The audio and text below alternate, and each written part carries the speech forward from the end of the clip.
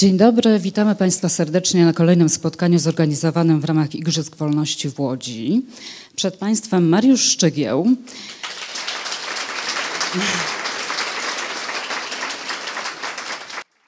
Reporter salonowy, a nie trotuarowy, esencjalista, a nie szczególarz, reporter, z którym można porozmawiać na każdy temat i który programowo nie pisze o ludziach źle. Mógł zostać oszustem matrymonialnym, ale utrzymuje się ze sprzedaży książek. Jest drugim po Hannie Kral żyjącym, najczęściej przekładanym na obce języki polskim reporterem.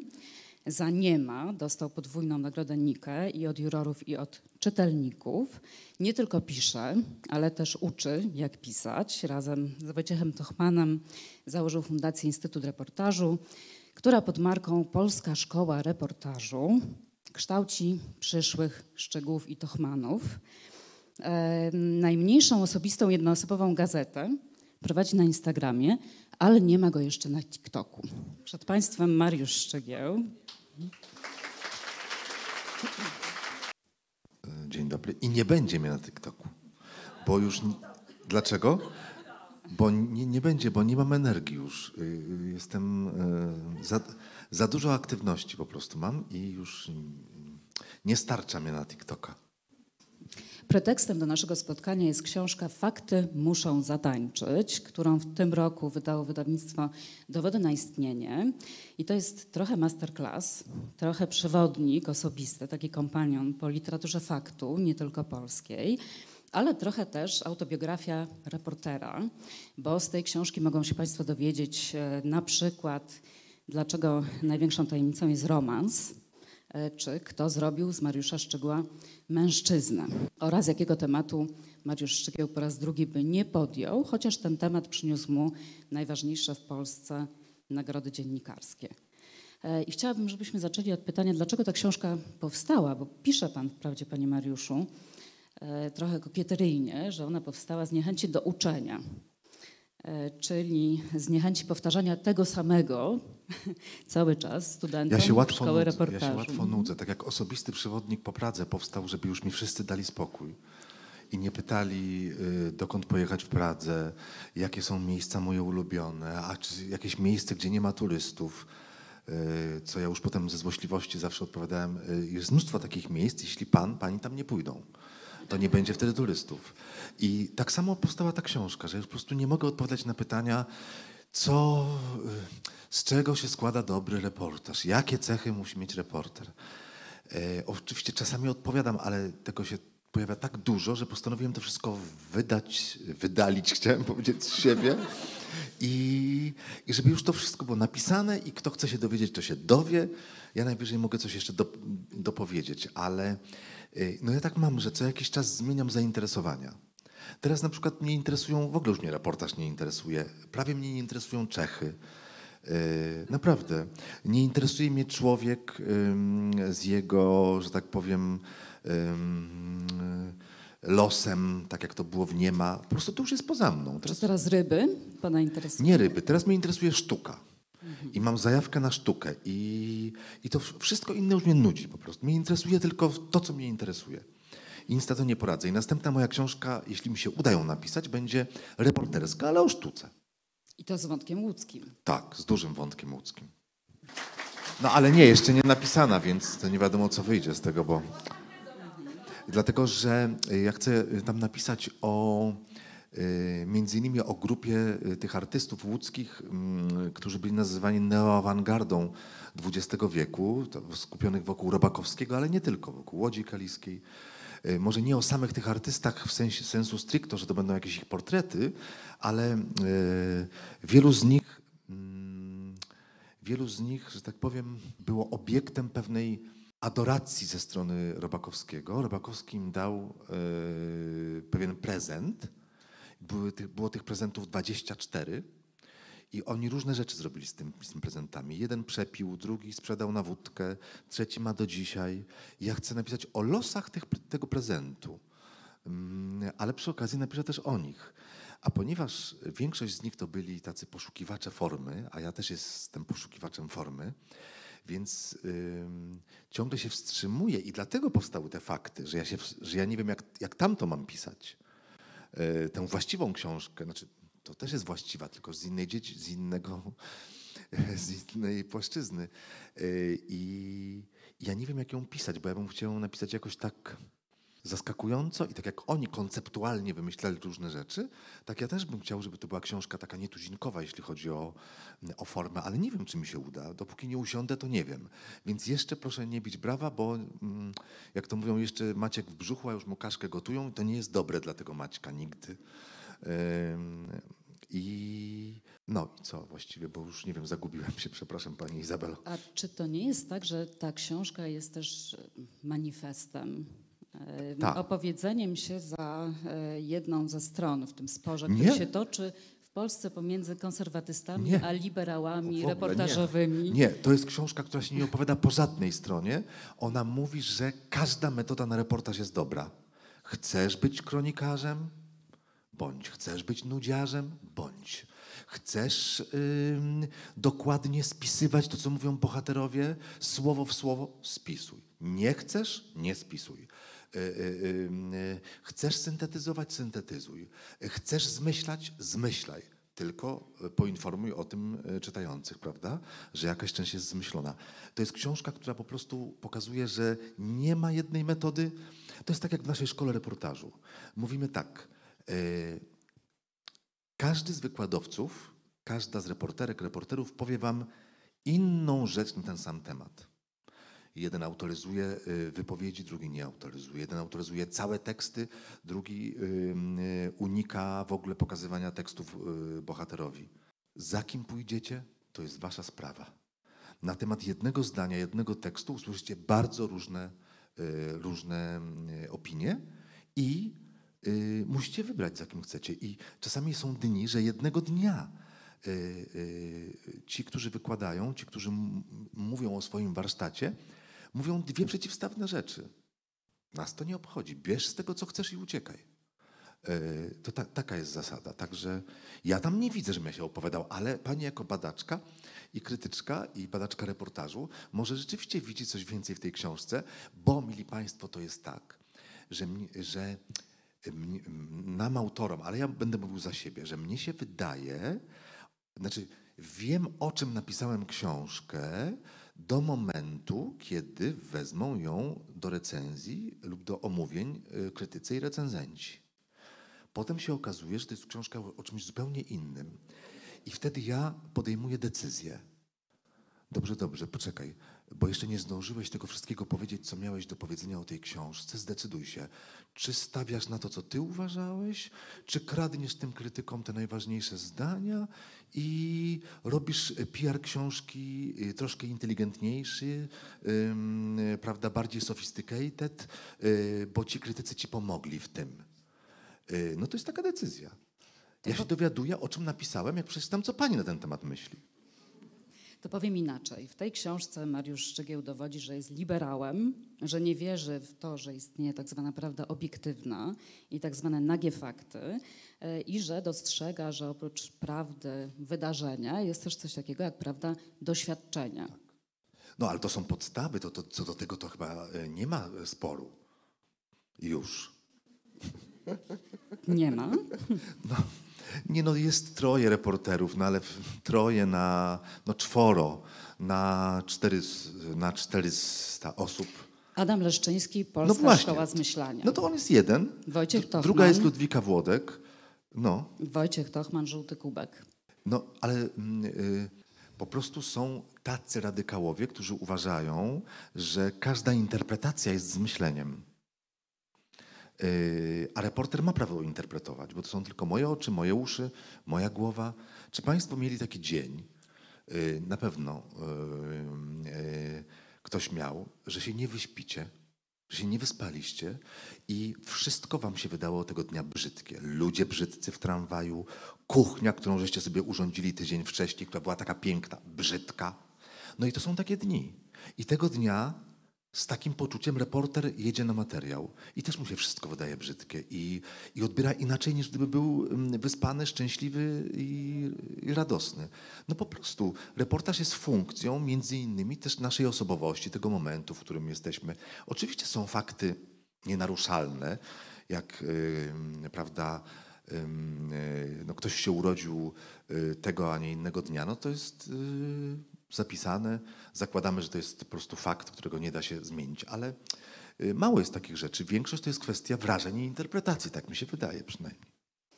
No właśnie, opowiadanie świata to jest przecież działalność reportera. Jedną z bohaterek faktów, które muszą zatańczyć, jest Janina Turek, Tak. która była księgową własnego życia. Zresztą Mocak krakowski w przyszłym tygodniu otwiera wystawę. Tak, fajnie, że pani o tym mówi. Życie zapisane w 745 zeszytach. Powiedzmy może o Janiny Turek. Dlaczego ona nie potrafiła tańczyć z faktami?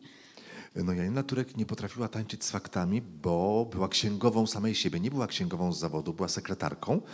No ale może to jest bliskie księgowości. Janina Turek wszystko, co robiła w życiu, zapisywała w zeszytach, ale każda czynność miała tę samą wagę. Czy to było znalezienie skarpetki lewej dziecięcej na ulicy, czy głuchy telefon. Młodzież to nie wie, co to były głuche telefony, bo już nie macie domowych, nie? To ja pani powiem, głuchy telefon to był tak, jak się miało domowy telefon, taki stacjonarny, to dzwonił i nikt się nie odzywał. To był tak zwany głuchy telefon. Ale nie, że się nikt nie odzywał złośliwie, tylko po prostu no coś na łączach nie stykało i nie było słychać. To jest tak zwany głuchy telefon. Ale głuche telefony to były tylko te domowe, te stacjonarne tak zwane. No czyli ona odebrała głuchy telefon, zanotowała, że był głuchy telefon. Wszystkie niegłuche też zanotowała. No i notowała, co zjadła, z kim rozmawiała, kogo widziała z okna, kogo spotkała mimochodem, kogo spotkała celowo. I te wszystkie fakty były jednakowo traktowane, jednakowo numerowane. Żadne nie były ważniejsze, prawda, od innych. Wszystkie jednakowo ważne. No i kiedy ja to zobaczyłem, te zeszyty mnie jakoś poraziły, bo od razu zacząłem, prawda, rozmyślać, po co to robiła. Czy to nerwica natręctw, jakby wiele osób chciało. Chociaż zauważyłem, że ci, którzy nie czytają poezji, mówią, że to nerwica natręctw. Naprawdę. Zresztą zauważyłem, że ci, którzy nie czytają poezji, mają problem z tytułem mojej książki Nie ma. Jak ja mówię, że książka jest o nie ma, ale jak może być o nie ma książka? I ja już wiem, że to jest osoba, która, nie powiem, że nie ma kultury literackiej, bo może mieć kulturę literacką, ale nie czyta poezji. O nie ma? Jak nie ma, to jak może być o tym książka, jak nie ma? No i tu mamy takie pewne kłopoty w porozumieniu się, ale co ja mówiłem, ludzie? Przepraszam. O Janinie Turek mówiłem. A głuchy telefon, no właśnie. I to były, notowała te wszystkie fakty. No i w pewnym momencie postanowiłem te fakty w jakiś sposób ożywić. I tam ten tekst zaczyna się od tego, że ja tak sączę. Z różnych zeszytów wziąłem różne fakciki i takie sączę. I tak, to taki eksperyment, nie wiem, czy ktoś z Państwa zna ten tekst, to jest, początek jest w faktach, a cały jest w kaprysiku. I ja czasami, jak nie wiem, jak napisać, tak sobie eksperymentalnie coś piszę. I tak sobie eksperymentalnie wyciągnąłem różne fakty z życia Janiny Turek, ale takie, żeby właśnie był głuchy telefon, albo że tam jeszcze ktoś zapukał, pomylił drzwi, co ona też odnotowała. Potem zobaczyła tęgiego Austriaka przez okno w pokoju i tak mi się to ułożyło jakoś w takie sączenie informacji, które mogłoby być początkiem opowieści kryminalnej. I powiem szczerze, że właśnie od Janiny Turek, czyli od roku 2001 w moim życiu, czyli już te 21 lat, ja przeszedłem na pisanie takie właśnie, jakby to powiedzieć, chciałbym powiedzieć takie kryminalne, ale że wiele moich tekstów czyta się jak kryminały. To powiedział jeden krytyk ukraiński, że to jest, że ja piszę tak, jakbym striptease robił. Że po prostu powolutku odsłaniam różne szczegóły. Prawda, młodzież wie, co to jest striptease, bo to już też niepoprawna teraz. Striptease jest niepoprawny politycznie. Striptease polegał na tym, że pani ściągała różne rzeczy z siebie. Najpierw bluzeczka, najpierw rękawiczka, potem druga, bluzeczka, haleczka, a droga do sedna jest jedna. I że właśnie na tym polega to pisanie często u mnie, że ja tak sączę, dawkuję, tam są jakieś zaskoczenia i nigdy nie wiemy właściwie, w którą stronę to będzie zmierzało. Ja od Janiny Turek się tego, jak zacząłem eksperymentować z tym jej, co tu zrobić, żeby te fakty jakoś właśnie zatańczyły, żeby je ożywić, no to zacząłem je właśnie dawkować na początku. I stąd się wzięła ta moja metoda. Nie zawsze ją stosuję, ale lubię ją stosować. Taka właśnie metoda striptease'u czy metoda kryminału, która sprawia, że mam nadzieję, że przyciągam czytelnika do tekstu, że go przytrzymuję przy tekście. Tak sobie myślę, że to jest taki ma cel.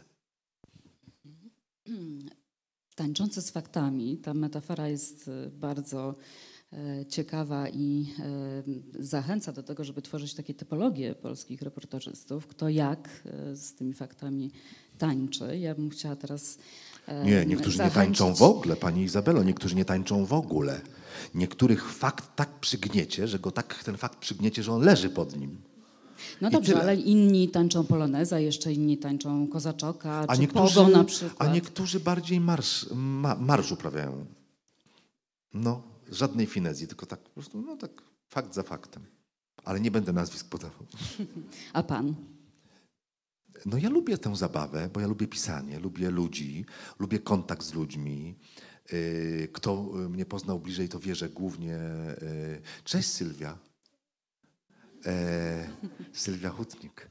Kto mnie poznał, to wie, że raczej jestem takim typem, który z każdą płcią i z człowiekiem w każdym wieku wchodzi w rodzaj romansu, znaczy flirtu pewnego. Nie chodzi mi o flirt erotyczny, tylko pewien flirt towarzyski. U mnie wszystko jest flirtem po prostu. I tak samo lubię w pisaniu. To może tango? Słucham? Może tango? Nie, tango za ciężkie. Tango za ciężkie. Ja w ogóle nie umiem tańczyć, więc ciężko ze mną rozmawiać o tańcu, ale więc tak samo w pisaniu lubię pewną grę. Nie lubię nudy. No tak jak mówię, zmieniają mi się zainteresowania. Gdybym, prawda, żył jedną rzeczą całe życie, to bym pracował w telewizji i w ogóle byśmy się tu nie spotkali, nie byłoby żadnej książki. Lubię zmiany, więc dlatego stąd te poszukiwania różne takie formalne, ale jaki to jest taniec? No, nie znam się tak naprawdę. No, proszę Państwa, taniec, który jest lekki, ma w sobie jednak zbliżenie. O, może wymyślicie. Bossa nowa? Jezus, jak to? Nie, chodzi mi o to, że tak, wszystko to jest lekkie w miarę, zbliżasz się, nawet się przytulasz, trochę się oddalasz, uzależniasz ją czy jego od siebie w tym tańcu, jest jakiś fajny finał, nie wiem, tam bossa nowa jest jakiś taki, że coś tego, nie? Może być, jak się uprą, nie? I że w tym tańcu, mimo że było lekko, to potem już jak on się skończył, myślę, że zaraz. No właściwie to było lekko, a jednak kawał tańca żeśmy zatańczyli. Ja to, jeśli przeniosę teraz to z tańca na literaturę, może na kuchnię czeską. Jak myślę o literaturze czeskiej, to zawsze mówię, że to jest coś takiego, kiedy się czyta książkę czeskiego pisarza lub pisarki, mówię o tej takiej typowej, mainstreamowej literaturze czeskiej. Nie mówię o pewnych ekstremach i książkach, które są ciężkie, są o traumach, tylko mówię o tym takim, co sobie wyobrażamy na temat literatury czeskiej. Paweł Hrabal, Michał Wiwek, to są wszystko autorzy, że jak się czyta ich książki, to człowiek ma poczucie, że je bitą śmietanę. Kurczę, wraca do domu, się okazuje, że to był schabowy.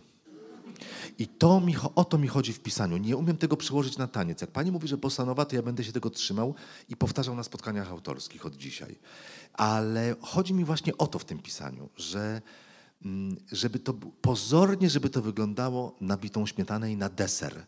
A potem, żeby się okazywało, kurczę, no wcale to nie był deser jednak. I nie wiem, czy przy wszystkich tekstach mi się tak udaje, ale jest to pewna mój taki i trik pewien, ale i pewna filozofia życiowa nawet, żeby nawet tej ciemności zobaczyć jakąś jasność, albo ciemności nadać formę jasności. Nie no, trochę już tutaj za bardzo robię jakieś kabalistyczne historie, ale...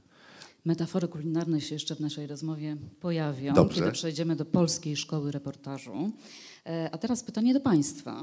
Czy znacie Państwo Wojciecha Giełżyńskiego? No niektórzy może słyszeli. Pan słyszał pod oknem, jeden pan, tak? Nawet pan pamięta, no to ma pani odpowiedź. Giełżyński jest takim antybohaterem książki Fakty muszą zatańczyć. Nie, go bardzo lubiłem, tylko on napisał wiele książek, których nikt nie pamięta. Dlaczego nikt nie pamięta Giełżyńskiego, a wszyscy Kapuścińskiego? A był kolegą Kapuścińskiego, jeździli w te same miejsca i Giełżyński napisał więcej książek niż Kapuściński. Co więcej, znawcy mówią, zwłaszcza Wojtek Jagielski, który te wszystkie książki przeczytał, jednego autora i drugiego, że Giełżyński był o wiele bardziej przygotowany i miał research lepszy i danych więcej w książkach. No właśnie. Wojciech Giełżyński był erudytą, miałem z nim wiele razy do czynienia, ale ta erudycja gdzieś w tych książkach była nie mówię, że jej nie było w książkach, była przytłoczona jego potrzebą kronikarskości, sumiennością i że trzeba wszystkie dane podać. I te dane dzisiaj do niczego nikomu nie są potrzebne, bo są to dzisiaj stare dane. Reportaż powinien być aktualny, ale powinien mieć nadwyżkę, nadbudowę, coś, co go sprawia, że on jest uniwersalny. I to mam to też w Czechach, to widzę. Jak mi mówią czasami wydawcy czescy, czy dziennikarze czescy, czy krytycy, rozmawiamy i mówią, no nie możemy zrozumieć, jak to jest, że tak te pana książki czeskie tak są tłumaczone na świecie, a ci nasi autorzy piszą o tym samym i nie są tak bardzo tłumaczeni. I ja im wtedy mówię, słuchajcie, bo ja mam pewną wygodę, jestem w lepszej sytuacji, jestem z zewnątrz i nie mam tego obciążenia kronikarskiego. Oni to wszystko tak uważają, że tak, no jak skoro wspomnieli o tym, to i o tym trzeba. I jeszcze, skoro o tym, to i jeszcze o tym. I to się robi takie po prostu nie do czytania. A ja mam tę wygodę właśnie, że jestem obcy, cudzoziemiec, w związku z tym mówię, a ja to tak chcę widzieć i tyle. A czy to jest uczciwe widzenie, czy nieuczciwe, no to już sami ocenicie. Natomiast właśnie i potem się okazuje, że co się czyta, co się sprawdza gdzieś za granicą, w innej kulturze, w innym obszarze czytelniczym. Prawda egzystencjalna o człowieku, a nie to, czy prawda, to coś się stało dokładnie w marcu 58 czy w marcu 59.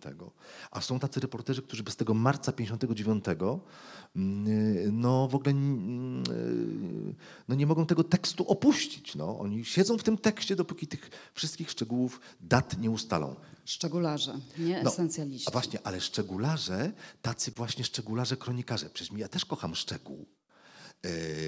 Tylko że ten szczegół musi być esencją, musi być metaforą. To jest taki przykład. No co tu do tego... No, ja jestem w Londynie w metrze i taka jakaś tam stacja, ona się nazywa jakaś ja nie znam angielskiego, jak się Bank, jakaś taka stacja. Jak? No właśnie. I tam wsiadło 7 facetów, młodych dość, wyglądających tak, wszyscy ubrani w garnitury, wyprasowani, poszetki, koszule niebieskie, białe. Oni nawet mieli jest taki typ ludzi, którzy, ale to na pewno każdy z nas zna takiego kogoś, jest upał, oni się kurczę nie pocą.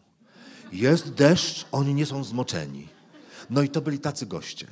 Wsiedli, widać, że się finansami zajmują, mieli teczki na laptopy skórzane, ale wszystkie te teczki jakby były wczoraj kupione.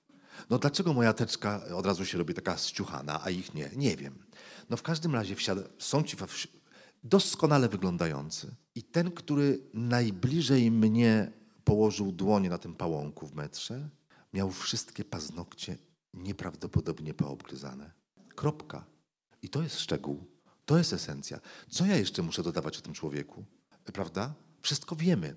No i ja jestem za tym, żeby pisać tego typu reportaże, by ten reportaż przypominał bardziej opowiadanie. On musi mieć pewne informacje, ale żeby jednak dążyć w stronę opowieści bardziej literackiej. Tutaj już nic nie trzeba tłumaczyć o tym facecie. Poza tym są szczegóły, które mają dwojakie znaczenie. Na przykład Magdalena Nimmer, nasza absolwentka naszej szkoły reportażu, w 15 roku na dworcu byłym lotniczym Tempelhof opisywała rodziny uchodźcze. Tam ludzie z Afganistanu i z Syrii wtedy mieszkali. Takie mieli boksy i w jednym z tych boksów ona poznała panią, już nie pamiętam czy z Afganistanu czy z Syrii, która miała chyba 5 dzieci. I ta pani rozmawia z Magdą, Magda z nią i się okazuje, że tej pani bardzo zależy, żeby dzieci były czyste, ale taka pralka wielka, w której można prać tam na tym byłym lotnisku, to tam powiedzmy, że 5 kg prania kosztuje 4 euro. No ale to jest majątek dla tej kobiety, jej nie stać na te 4 euro i mówi Magdzie, że ona pierze ciuchy dzieci co drugi dzień w reklamówce, w torbie foliowej, a potem suszy je na poręczach łóżka, ale i tak zawsze są niedosuszone. No i teraz to jest szczegół, jak ten szczegół na mnie podziałał jako na czytelnika, bo sobie wyobraziłem zaraz, ale jak kobieta może prać ciuchy swoje i 5 dzieci w reklamówce, czyli ktoś tę reklamówkę musi trzymać, czyli prawdopodobnie 2 dzieci trzyma, no bo jedno to ona by się, chyba tak, jedno dziecko z jednej strony, drugie z drugiej, od razu podziałało na moją wyobraźnię. I mili Państwo, jak ja myślę o uchodźcach, mówiąc szczerze, to ja zawsze myślę o kobiecie, która musi prać w reklamówce i to jest ten szczegół, który ze mną został. I to jest szczegół, który z jednej strony zbliża nas bardzo do tej osoby i do tej rodziny, bo każdy z nas ma reklamówkę, wie jak wygląda pranie, nawet jeśli nie prał. No to jest szczegół, który przybliża do człowieka, prawda? To jest jedna rola tego szczegółu. A druga rola szczegółu jest taka, że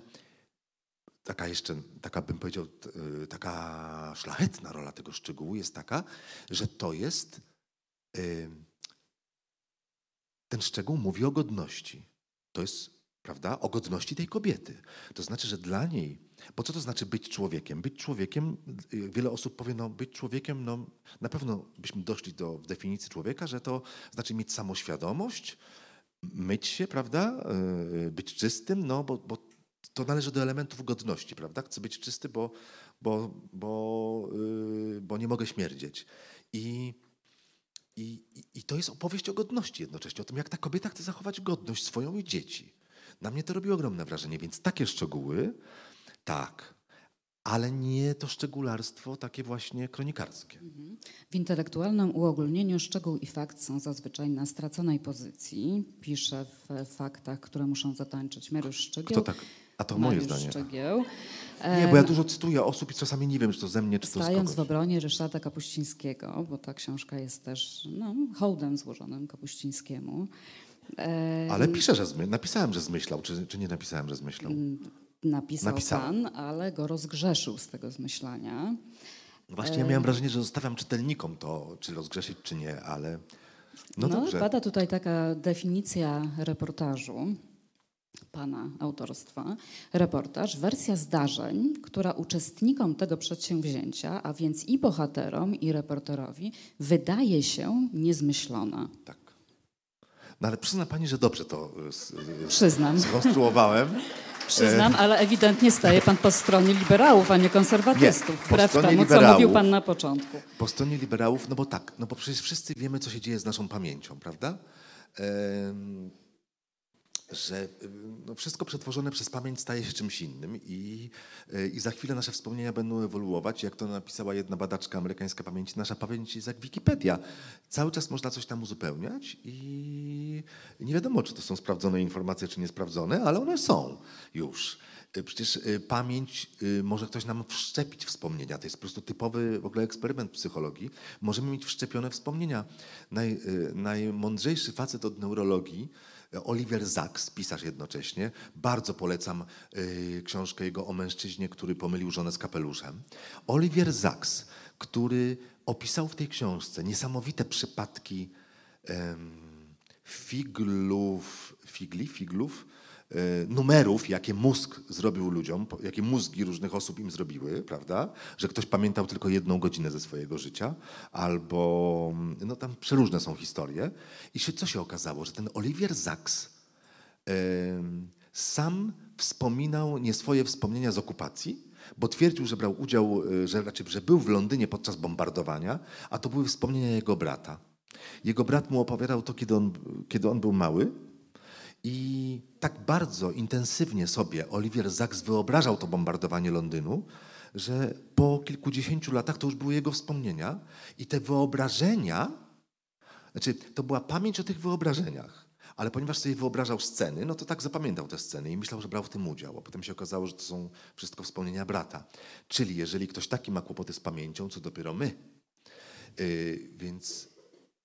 Ale bardzo wielu moich bohaterów Piotra Lipińskiego wspomnianego w książce, czy Magdy Grzebałkowskiej, mówię o nich, bo oni dużo piszą reportaży takich historyzujących, gdzie ich bohaterowie wspominają, prawda, rzeczy z okresu okupacji, czy stalinizmu. I przecież te osoby dałyby się pokroić, że nie kłamią. My jako reporterzy dalibyśmy się pokroić, że wiernie przedstawiamy te ich opowieści. No ale mogłoby się okazać, że tak naprawdę wszystko to jest tylko wersja naszej pamięci. I dlatego uważam, że jeśli nie ma w tym intencjonalnego kłamstwa, prawda, z premedytacją, no to musimy to przyjąć, bo reporter nie jest sędzią. I dlatego to jest przedsięwzięcie, w którym obie strony uważają, że nie kłamią, że nie zmyślają. Już się nie da być bardziej prawdziwym. Dodałabym jeszcze jedną stronę. Bohaterowie, reporter, ale też czytelnicy, którzy mają zaufanie do autora. A skoro już jesteśmy przy tych faktach, które czasami faktami nie są, to dopowiedzmy, dlaczego Gotland w wydaniu anglojęzycznym miał podtytuł Głównie prawdziwe historie. Głównie prawdziwe historie. Z połowy Czechosłowacji tam jeszcze był dodatek, już nie dodawałem tego, bo to by się skomplikowało. Podtytuł amerykańskiego Gotlandu jest okropny właśnie. Głównie prawdziwe historie z połowy Czechosłowacji. No to w ogóle Gombrowicz z Mrożkiem o 3:00 w nocy po pijaku nad ranem by tego nie wymyślili. No ale zgodziłem się.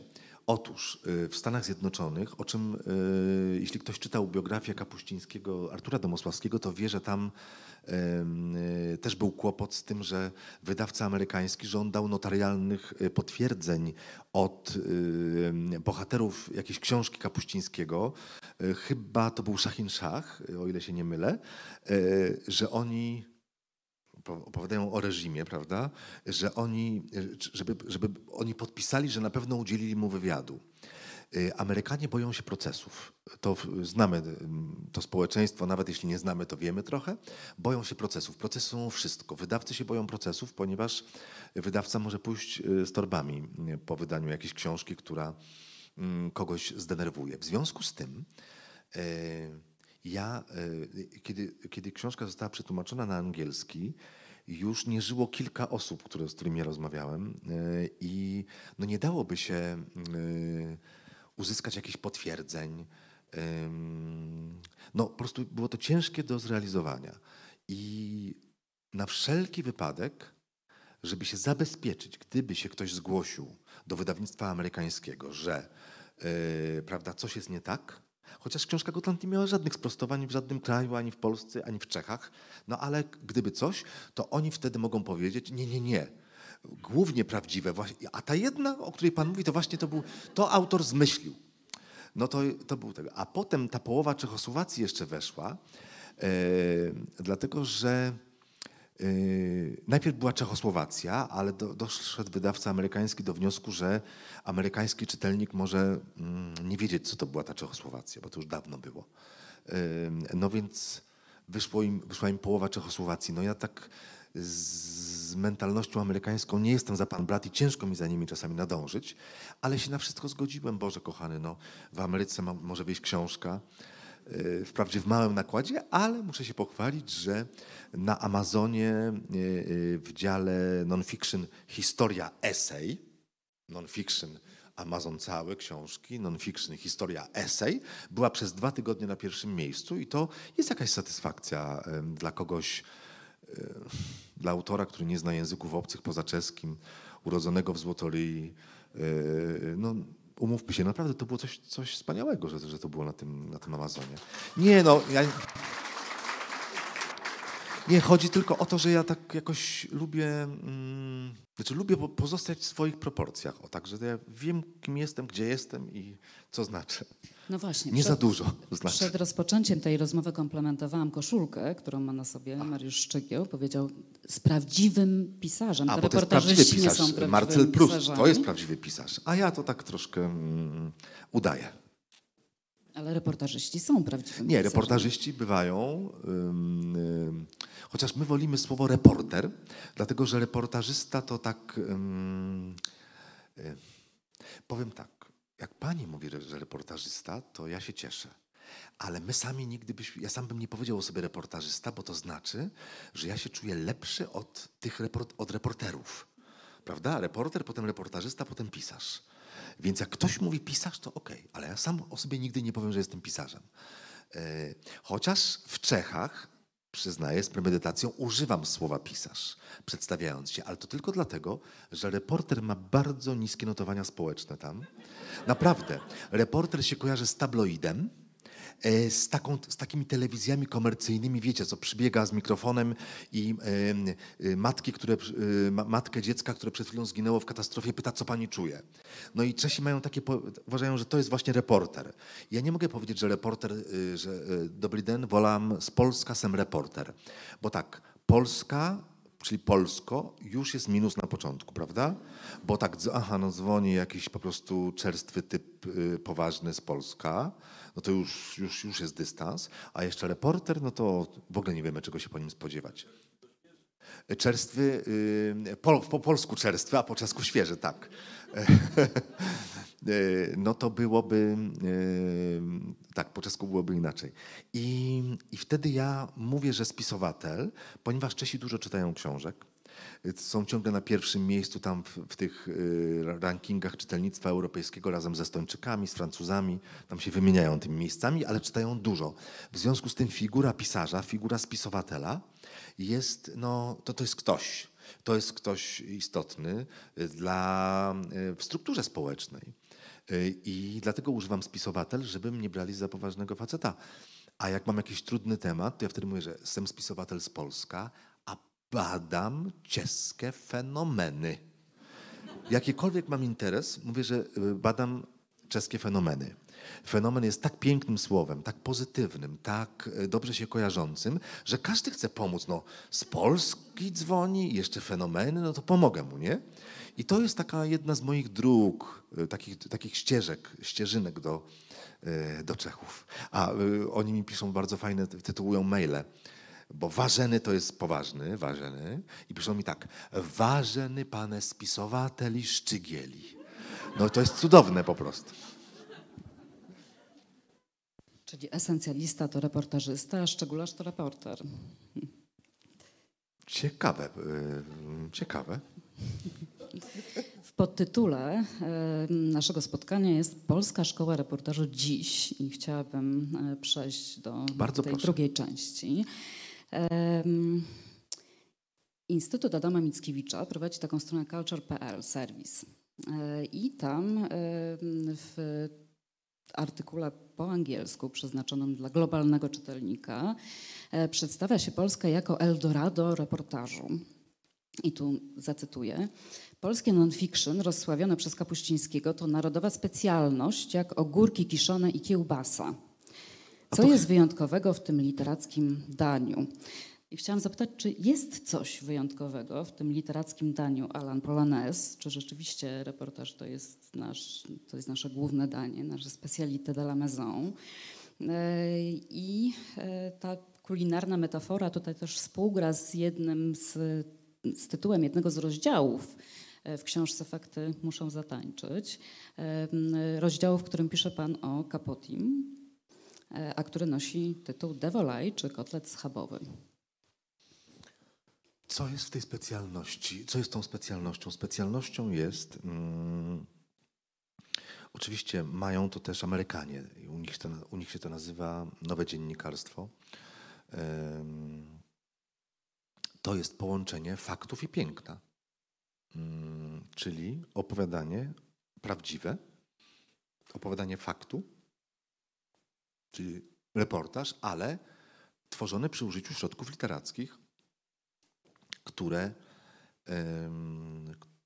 można stosować do woli, tak jak używać wszystkiego, czego używa pisarz fikcji. Poza jednym nie można zmyślać, chyba że jak się zmyśli coś, to należy o tym powiedzieć i wtedy rozumiemy, że jest to zmyślenie celowe, które czemuś służy. Że sobie wyobrażamy, że bohaterka gdzieś poszła, chociaż nie poszła, ale razem, czytelnik wyobraża sobie razem z nami. I na tym polega, czyli mamy formę literacką. Druga rzecz to jest, dla mnie przynajmniej, to jest taki reportaż, który unika ocen. Czyli dalej jest jak opowiadanie, prawda? Bo w opowiadaniu nie mamy ocen. Mamy jakieś sceny i sami sobie wyciągamy wnioski. Sami wiemy, co mamy myśleć o tym bohaterze lub o czym to jest. Kiedyś w Czechach napisał ktoś, czym się różni właśnie reportaż polski od czeskiego. Oni nie mają takiego typu reportażu jak my, ale ładnie ktoś to ujął i to mniej więcej streścić można tak. Tam, gdzie my stawiamy wykrzyknik, pisali Czesi, polski reporter stawia znak zapytania. Tam, gdzie polski reporter stawia wielokropek, my stawiamy kropkę. I to jest ta różnica. I to też właśnie przy tym Gotlandzie na przykład było tak, że oni bardzo się cieszyli, że ja nie oceniam, że to jest takie bezprzymiotnikowe dziennikarstwo, że daje wolną rękę, wolną głowę właściwie powinienem powiedzieć, czytelniczkom i czytelnikom. Więc to jest ta specjalność. I jeszcze specjalnością chyba jest, że u nas więcej powstaje tekstów krótkich tego typu, czyli konkretnych poszczególnych reportaży, a w Stanach jednak więcej powstaje chyba książek. Jeśli już ktoś się zamierza na jakiś temat, to robi książkę, która jest reportażem, ale ma elementy literackie. Oczywiście też Francuzi mają tak zwany grand reportaż swój wielki, ale u nas jakby czymś niezwykłym jest to, że taki typ reportaży ukazuje się w gazetach. No, już teraz coraz mniej, ale jeszcze w niektórych się ukazuje, ale że przez całe lata i komuny, i postkomuny ukazywały się takie teksty w gazetach. No przecież ta historia o batach moja z Gotlandu, pierwsza, to było wiele stron magazynu Gazety Wyborczej i całość, zamieszczona była całość. To jeden z najdłuższych moich reportaży. I jak ja to pokazywałem gdzieś za granicą, to wszyscy mówili, ale jak to możliwe? Gdzie są jeszcze takie dodatki, które mają tyle miejsca? I oczywiście ta Janina Turek, ta opowieść o pani Janinie Turek, o której mówiliśmy na początku, reality, też się ukazała w wielu gazetach w Europie, właśnie w takich sobotnich wydaniach czy w dodatkach. Zresztą to jest bardzo ciekawe pod różnymi tytułami, to mogę powiedzieć, bo słowo reality się nie podobało. I też miałem pytania od tłumaczy tych tekstów, czy tłumaczek właściwie, bo głównie z tłumaczkami pracuję, czy nie można tego skrócić, a to nie jest bardzo długi tekst. On się normalnie ukazał w Wysokich Obcasach, czy nie można go trochę skrócić, bo jednak on już wszystkie te standardy objętościowe przekracza w tej prasie zagranicznej. No ja mówiłem, że nie, że wolałbym nie, no tam może jeden akapit bym skrócił, ale generalnie nie. I to jest ta specyfika, że żeśmy się tego nie bali. Co więcej, że u nas to już było przed wojną, a nawet przed wojną ten typ reportażu się pojawił. I to jest bardzo ciekawe zjawisko. Zresztą sama pani o tym wie, bo się pani tym zajmuje. A czy Polska Szkoła Reportażu to nie jest taka etykieta historyczna, która pasuje do realiów z lat 60., 70. ubiegłego wieku, kiedy rzeczywiście ten reportaż był oparty na paraboli? A dlaczego teraz nie może pasować?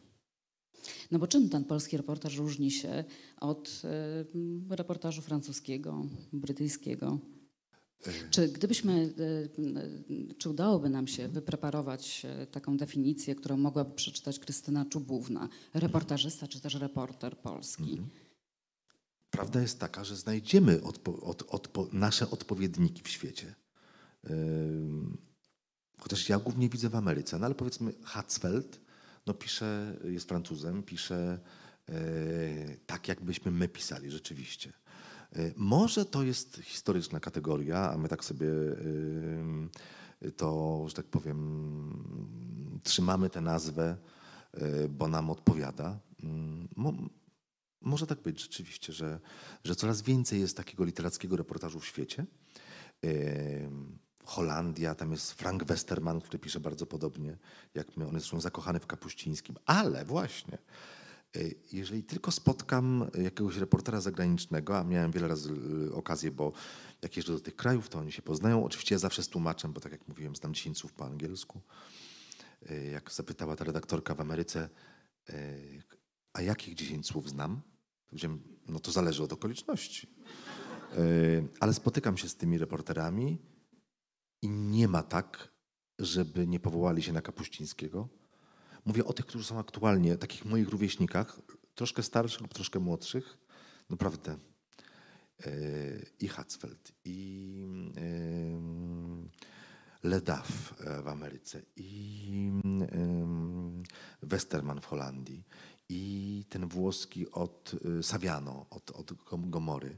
Wszyscy oni mówią, że bez Kapuścińskiego by ich nie było. Więc może to jest tak, że owszem, Polska Szkoła Reportażu kategoria już historyczna, ale bez tej polskiej szkoły reportażu nie byłoby wielu reporterów na Zachodzie, na świecie. Pojawiło się tutaj nazwisko Leduffa.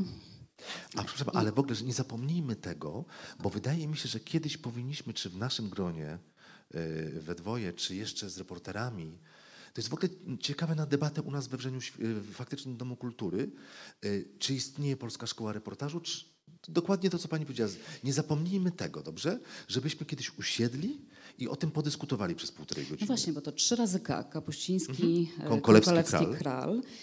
Ale z drugiej strony pisze pan w Faktach, które muszą zatańczyć, że wychował się pan na małej książce kucharskiej reportera Małgorzaty Szejnert. Właściwie to jest taka większa książka kucharska, bazująca na tych wskazówkach Szejnert, która przecież przyjechała do żłobka, czyli do pierwszego miejsca Gazety Wyborczej ze Stanów. I to stamtąd przywiozła swoje wskazówki dla reporterów, między innymi te dotyczące roli szczegółu, czyli być może można powiedzieć, że to jest szkoła Małgorzaty Szejnert. Też Małgorzaty Szejnert, tak, tylko że ja to zawsze powtarzam, tam jest bardzo dużo w mojej książce Małgorzaty Szejnert i nawet mi przedwczoraj się widzieliśmy i powiedziała: Mariuszu, no ty już mnie tak fetujesz wszędzie i tak wspominasz, że aż się czuję zawstydzona, bo Małgosia jest osobą skromną. Ja zawsze dodaję Małgorzatę Szejnert, natomiast to 3 razy K, Kapuściński, Konkolewski, Kral. Kral jest kobietą, ale jest na końcu, dlatego że dobrze brzmi ta wyliczanka, prawda? Rytmiczna jest wtedy, Kral jest jak kropka. To o to chodzi. Właśnie słuch trzeba mieć jeszcze przy pisaniu, muzyczny, bo ktoś by mógł napisać Kral, Kapuściński, Konkolewski. No i jak to brzmi?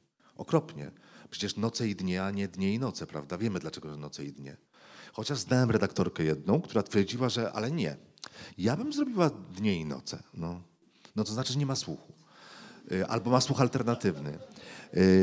Oczywiście Małgorzata Szejnert, ale ja nie mam wrażenia, że ona to przywiozła z Ameryki. Małgosia pracowała w Stanach w dzienniku tym polskim, polonijnym 3 lata. Wiele jej rad jest z tego okresu, kiedy pracowała w literaturze, czyli w latach 70. i w latach 80., kiedy pisała tekst do Ekspresu Reporterów. Myślę, że to jest bardziej wzięte z polskiej szkoły reportażu, ale czy to jest takie istotne, żeby się aż tak w to zagłębiać? Świetnie, że powstają teksty, które sprawiają, że człowiek może na chwilę porzucić swoje życie i żyć życiem kogoś innego w sposób dopuszczalny, bo oczywiście wielu z nas żyje życiem innych, plotkując, podglądając, interesując się niepotrzebnie cudzym życiem intymnym, prawda? A tu czytając reportaż czy non-fiction książkę mamy poczucie, że wchodzimy w czyjeś życie, prawdziwe życie. A przecież jak człowiek czyta pół godziny, czy godzinę, czy 3 godziny, to na ten czas porzuca swoje życie, żyje życiem drugiego człowieka i zaczyna go rozumieć. I to jest najlepsze, co się może nam przydarzyć, moim zdaniem. W tym widzę magię reportażu. I to jest wspaniałe, że takie teksty powstają. I na tym bym się skupiał. A takie nazewnictwo czy klasyfikacje, to już bym pozostawił naukowcom. Chociaż, przepraszam, pani jest naukowczynią, no to tak właściwie. No a poza tym przecież fundacja ma Polską Szkołę Reportażu właśnie. No tak, ale to jakoś się musiała ta szkoła nazywać, bo gdyby to się nazywał kurs reportażu, to nie wiem, czy ktoś by na to przyszedł. Oddajmy państwu głos. Na pewno mają państwo pytania do Mariusza Szczygła. Tytuły reportaży zagranicznych, już nie pamiętam. A o pani Janinie, na przykład słowo, bo tytuł polski był reality, czyli, bo to były czasy Big Brothera, ja chciałem, bo ta pani Janina Turek, ona prawdziwe reality, znaczy jakby Big Brother to była sztuczna konstrukcja, a pani Janina właśnie miała konstrukcję bliższą prawdy, moim zdaniem, życiowej. I nazwałem ten tekst reality wtedy, a w Czechach reality to są, nemovitosti to są nieruchomości. Reality to są nieruchomości. Reality. No i nie mogło się to nazwać reality, ale włoska gazeta La Repubblica nazwała pięknie. Włosi nie lubią angielskich słów. Zresztą Czesi też nie lubią. W związku z tym wymyślił redaktor naczelny La Repubblica piękny tytuł. Kobieta, która szpiegowała samą siebie. I to jest fantastyczne. I taki tytuł jest tego tekstu we Włoszech i taki tytuł jest tego tekstu w Czechach. Nie ma pytań? To ja pytam dalej. Dobrze. Jak uwieść Mariusza Szczygła? Na pewno dostaje pan mnóstwo maili, taka poczta reporterska. Tak, ale żebym się zakochał od razu, to nie udaje się niestety. Ale uwieść tematem, tak? No to nie ma na to reguły, bo przychodzą różne tematy i nigdy nie wiadomo, na jaki moment w życiu nas, reporterów, reporterek trafią. I coś, co jest dla mnie tematem w jakimś okresie, prawda, w innym okresie już tematem nie będzie, bo w moim przypadku to musi odpowiadać czemuś, co we mnie jest otwarte, niezaspokojone, nieomówione, niezałatwione, tęskniące. I wtedy ja wiem, że ja przez cudzą historię mogę załatwić coś sobie. I wtedy biorę ten temat. I mam taki kłopot, bo czasami ktoś się zgłasza z jakąś sprawą interwencyjną na przykład. A mnie ona w ogóle nie interesuje, bo ja nie jestem reporterem od interwencji i nie jestem reporterem śledczym. No co mam powiedzieć? Przepraszam panią bardzo, ale pani temat nic mi nie załatwia. Przecież to ona chce, żebym ja jej załatwił tym reportażem, nie? A nie, że ten temat mi nic nie załatwia wewnętrznie. No musi to być coś, co jakoś pada na ten mój grunt poddatny i wtedy miałem teraz te ostatnie lata, że zastanawiałem się nad sensem życia, nad tym, po co w ogóle żyje człowiek, dlaczego ten absurd, dlaczego zostaliśmy wrzuceni w ten absurd nieustannego powielania gatunku, wznawiania gatunku, prawda, reprodukowania gatunku, do czego to prowadzi, jak się w tym znaleźć, jaki znaleźć w tym sens. I szukałem historii i nadal szukam, bo ta książka ta łódzka, to będzie też o sensie życia oczywiście, mam nadzieję. I to mam teraz taki właśnie okres. No ale miałem okres, prawda, kiedy pracowałem w Gazecie Wyborczej te pierwsze lata, opisywałem lata 90. Niedziela, która zdarzyła się w środę. No i wtedy mnie zupełnie inne rzeczy interesowały. Interesowało mnie to, jak się Polska zmienia, co się nowego pojawia, coś, co jest pierwsze. Dlaczego bym nigdy nie wrócił do programu na każdy temat już? Bo nie ma szans, żeby to, o czym będziemy rozmawiać, było po raz pierwszy. A wtedy, w latach 90., kiedy rozmawiałem z transwestytami, z kobietami po mastektomii, z prześladowanymi w wojsku, czy z ludźmi, którzy żyją jakimiś alternatywnymi stylami życia, To było wszystko po raz pierwszy. Ja zadawałem po raz pierwszy te pytania, oni po raz pierwszy opowiadali, widzowie po raz pierwszy tego słuchali. Lata 90. były pierwsze. Z lat 90. polecam Państwu wyznanie Mariusza Szczygła, jak po raz pierwszy jadł kiwi. A jest takie, tak, w książce, w tej antologii 20 lat Nowej Polski, że ziemniak, a w środku cudo? Nie. No coś takiego. No właśnie. I dzisiaj już mało co może być po raz pierwszy, a wtedy mnie to interesowało. Ale dziś takiej książki już bym nie napisał. No po prostu zmieniamy się i tak już musi być. Ale uwierz, no nie jest łatwo i powiem szczerze, że wolę tę sytuację, kiedy ja sam uwodzę. To znaczy, jak ja znajduję temat, ludzie nie chcą o tym rozmawiać, nie ma żadnych informacji. No ja jestem w swoim żywiole, po prostu uwielbiam podrywać. Natomiast jak tak mnie ktoś, no to już tak jest gorzej troszkę. No ale czasami się daje. Ja mam pytanie właśnie a propos. Tak. To w takim razie jak można... Człowieka? Są jakieś uniwersalne metody? No, u mnie się to bierze z rozpaczy często, że ja w ostatniej chwili mówię coś takiego, co mi nie przyszło w ogóle do głowy wcześniej. Pierwsze wybory prezydenckie, startuje Wałęsa i Mazowiecki i kazali mi opisać w redakcji, zrobić reportaż prywatny o Mazowieckim. Ja powiedziałem, skoro o Mazowieckim, to o Wałęsie też muszę. Nie mogę być takim reporterem, że tylko na Mazowieckim. Muszę być neutralny. No i co się okazało? Wałęsa niestety nie był w przyjaźni wtedy już z Gazetą Wyborczą, już jej odebrał znaczek Solidarności, a ja dzwonię do pani Wałęsowej z prośbą o rozmowę do tego reportażu. I pani Wałęsowa mówi: z Gazety Wyborczej pan ma czelność tu dzwonić? Ja dziennikarzom z prasy zagranicznej odmawiam, a co dopiero Gazecie Wyborczej, która niszczy mojego męża. Na co ja z rozpaczy powiedziałem: ojej, a ja się całą noc modliłem, żeby pani nie przyjęła. Na co pani Wałęsowa mówi: z Wyborczej i wierzący? A ja wtedy jeszcze byłem wierzący, przyznaję. Ja mówię: bardzo. Pani Wałęsowa mówi: no Wyborczej musiałabym odmówić, ale wierzącemu nie mogę. Pan przyjedzie w czwartek, będę miała dla pana 15 minut i żeby mąż mi się o tym nie dowiedział. No ale przecież to miało być do tekstu, więc jak się mąż nie dowiedział? No ale przyjechałem i oczywiście byłem o wiele dłużej. Pani Wałęsowa siekała mięso na kotlety takim długim nożem i mi wszystko opowiadała. Więc udało się za pomocą tego słowa. Taki kluczyk. Po prawej stronie za kolumną. Ja widzę pana, widzę. Obserwuję pana koszulę od samego początku. Dziękuję. Czy to jest Nikolaj Tesla u pana? Nie. Tesla? Nie. Pan jest drugi, który Nie, pyta, czy to jest przepraszam. Tesla. To jest Marcel Proust. No właśnie. No. Ja z daleka już jestem też stary, więc nie widzę wszystkiego. Dziękuję. Jest pan tak stary jak Proust, czy jak ja? Co to znaczy to też? Jak Tesla. Ale chciałem się zapytać, w ubiegłym tygodniu była Oksana Zabłuszko tutaj na masterclassie w Łodzi i powiedziała kilka bardzo pięknych zdań po ukraińskim, polskim swoim, bo cały wykład był w języku polskim.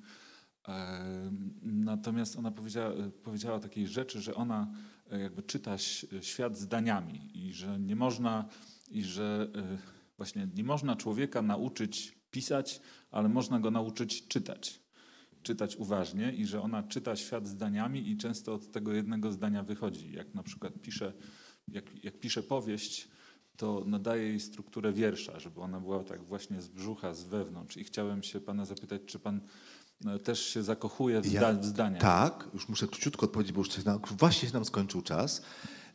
Mam tak, że usłyszę jedno zdanie, wszystko wokół tego zdania może być straszną nudą. Ale jak usłyszałem to zdanie, to ja wiem, że ja mogę iść w głąb tego zdania z tym człowiekiem, że ja po prostu wydobędę coś, co jest za tymi zdaniami. Powiem to w 15 sekund. Przychodzi do wrzenia świata pani, która mówi, że słyszała, że pisze książkę o niema. Bo niema to chyba tajemnica, to też jest niema, prawda, panie Mariuszu? Ja mówię: tak. Wie pan co, bo ja żyję z taką tajemnicą jedną i tak się ciężko samej żyje z tajemnicą. Ja bym to chciała powiedzieć. Bardzo ciężko jest żyć samemu z tajemnicą. Słuchajcie, ja nie wiedziałem, o czym ta pani powie, ale wiedziałem, że ja to na pewno napiszę, chociażby taki maleńki tekściczek. Ale już to podziałało. Właśnie to było to zdanie. No to jest ta opowieść, jak ktoś czytał, nie ma notatki z rozmowy przy lemoniadzie o tym, że ta pani nie pochowała męża. Jeszcze ja sobie pozwolę, można? Żeby nas nie skrzyczeli tutaj. Nie, czy ma pan jakieś, czy się czegoś pan boi, jak pan pisze, czy ma jakieś lęki wewnętrzne? To jest coś, każdy z nas ma jakieś i czy pan to kieruje? I drugie pytanie jest takie, bo wysoko... Boję się, czy tekst nie będzie dostatecznie głęboki. Okej, a czy tak wysoko pan sobie zawiesił poprzeczkę, czy boi się pan, że zaliczy pan z czasem wtopę jakąś? Nie boję się, dlatego że daję sobie prawo do wtopy. Porażka jest informacją, porażka jest przygodą, powinna być przygodą. Ja mam prawo do gorszego pisania i to, że napiszę jakiś zwyczajny tekścik na Instagramie, czy że część moich felietonów w dużym formacie Szczygieł poluje na prawdę, była taka, że mogła być. Wcale nie była jakaś tam wyczesana stylistycznie. No to a dlaczego nie? Czy ja zawsze muszę... Po prostu ja nie jestem faszystą samego siebie. W związku z tym na wszystko musi w życiu przyjść odpowiedni moment i nie można się napinać. Najważniejsze jest się nie napinać. I tą sympatyczną puentą zakończmy Dziękuję Państwu spotkanie. bardzo. I dziękuję Pani. Bardzo dziękuję.